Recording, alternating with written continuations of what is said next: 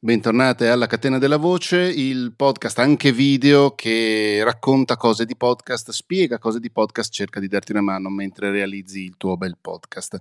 L'argomento di oggi è un argomento a cui tengo molto. Ho due grandi cavalli di battaglia. Il primo è che non è necessario comprare chissà che attrezzatura per iniziare a fare un podcast, si fa benissimo soltanto con un telefono, uno smartphone, soprattutto quelli più recenti hanno un'ottima qualità di registrazione.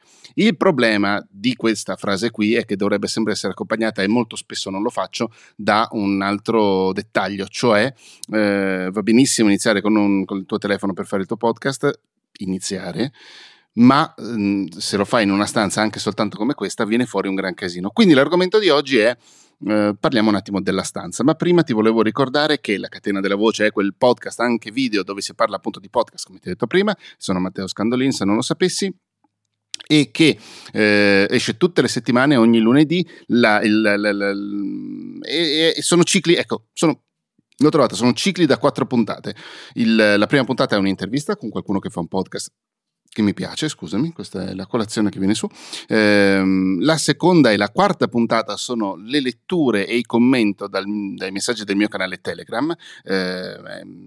Cercalo su Telegram oppure trovalo nelle note di questa puntata, perché è un canale dove dico delle novità, racconto delle cose, ed è molto bello secondo me andare a rivedere queste cose dopo diversi mesi, perché siamo ancora indietro, diciamo. E poi c'è la puntata come questa, che è la terza, dove vado a sproloquiare e cercare di dirti delle cose interessanti che possano servirti per il tuo podcast o in generale per il tuo progetto. Il discorso di oggi sulla stanza è questo, appunto. Non è fondamentalmente questo è un microfono dinamico. Il microfono dinamico è uno dei tuoi migliori alleati se vuoi fare un podcast in una stanza che non sia uno studio di registrazione, in una stanza che non sia trattata in maniera professionale o semiprofessionale proprio per l'audio, per la registrazione audio. Perché tutte le stanze normali in tutte le stanze normali si verifica quel fenomeno che conosciamo molto bene, che è il riverbero. All'inizio del video, stupidamente, all'inizio della puntata, stupidamente hai sentito la mia voce molto molto riverberata, eccessivamente riverberata ovviamente, ma quella roba lì può succedere anche in una stanza normale, soprattutto in una stanza che è relativamente vuota. È il motivo per il quale per esempio non si registra, a meno che non si cerchino effetti particolari, non si registra in bagno, non si registra in cucina, non si registra in corridoio, in tutti i posti dove c'è tendenzialmente poche cose, pochi mobili e poco soprattutto tessuto, poco materiale morbido, poca carta, perché tutti questi materiali, il tessuto del divano, del tappeto se ce l'hai, io sono molto fortunato perché ho svariate centinaia di libri e questa cosa qui mi permette di avere un'attenuazione dei riverberi in maniera quasi naturale, perché la carta, per quanto da sola non faccia tantissimo, tanta carta fa molto. Il divano è molto grande, avendo 2 gatti avere un tappeto purtroppo per me è impossibile, però se ce lo avessi anche quello aiuterebbe tantissimo. Infatti non è un caso se in tutti i video musicali che sono ambientati in uno studio di registrazione dove la band sta incidendo il disco in quel momento, ci sono sempre un sacco di tappeti, perché quella roba lì aiuta a trattenere un pochino, ad assorbire un pochino il suono. Anche la stanza aiuta, in questo caso specifico questa stanza aiuta a non uscire di testa, perché non è perfettamente regolare, non sono 4 muri perfettamente paralleli, c'è una rientranza lì, un'altra là in fondo, c'è un buco lì dove c'è l'ingresso, questo è l'unico muro abbastanza dritto fino a quel punto lì più o meno. Davanti a me invece è tutt'altro che lineare, dritto, c'è una rientranza. Insomma, anche questo aiuta a ottenere relativamente poco riverbero. Il microfono dinamico subentra a questo punto. Lui di per sé mi aiuta tantissimo a respingere i suoni che non gli vengono buttati in faccia. Faccio questa prova, adesso girerò di 180 gradi il microfono, sentirai forse del rumore. Se io parlo così, mi senti male, non mi senti più bene come prima. Adesso lo rigiro. Anzi, lo metto fuori asse così.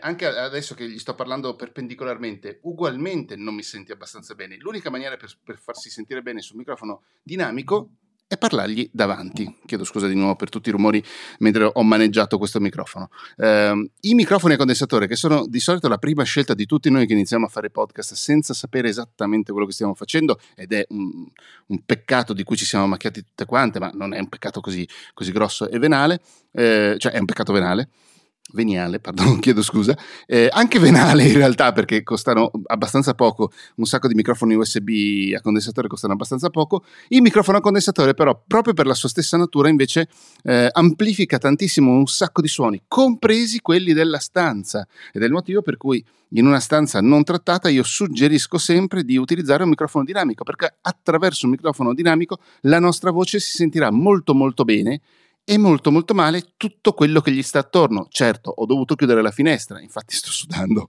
in maniera vergognosa, perché in questo momento, nonostante siamo in pieno agosto, c'è un sacco di traffico sotto casa mia.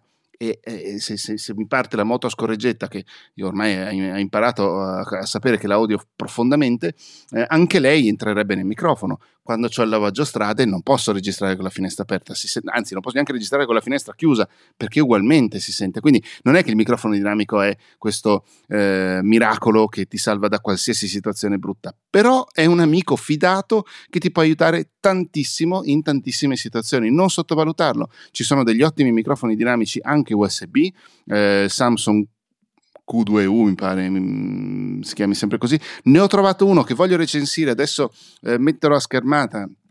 Devo ricordarmi di mettere la schermata in sovraimpressione, perché l'ho fatto comprare a un'amica. Si sente decisamente bene nonostante costi pochissimo, costa veramente veramente poco. Lo volevo ordinare per fare una prova, eccolo qua, Stag Sum 20 si chiama. CP che adesso costa 50 euro. Mi pareva strano, perché l'avevo pagato, gliel'avevo regalato per 20 euro, anche meno. Però anche quello funziona abbastanza bene. Ha un'asta, te lo vendono con un'asta, fa schifo quell'asta lì, te ne devi comprare un'altra.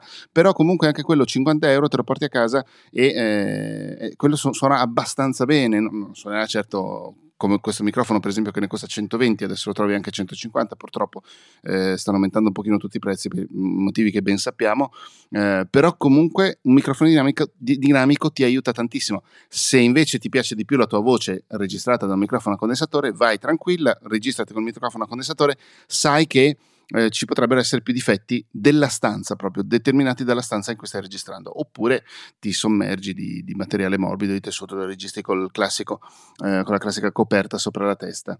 Basta, questa era la puntata di oggi. La puntata di oggi è stata sponsorizzata da te che in questo momento, finita la puntata, finito il video, andrai a iscriverti alla mia newsletter. La mia newsletter la trovi su scandal.in/newsletter, appunto, e lì c'è il modulo di iscrizione. Arriva quando arriva, più o meno una volta al mese, ma in realtà anche meno, cioè meno di frequente. Penso che siano delle cose anche interessanti e carine. Basta, ci sentiamo comunque la settimana prossima con una nuova puntata della Catena della Voce. Su YouTube trovi anche altri video, per esempio durante l'estate ho fatto tutta una serie di video su Ferrite, che è una bella editor audio per iPad OS. Anche se tu non hai un iPad, può essere comunque una cosa interessante vedere come è stata ripensata la gestione dell'audio per una interfaccia touch. E basta, ci sentiamo presto. Ciao, grazie, vado a farmi una doccia.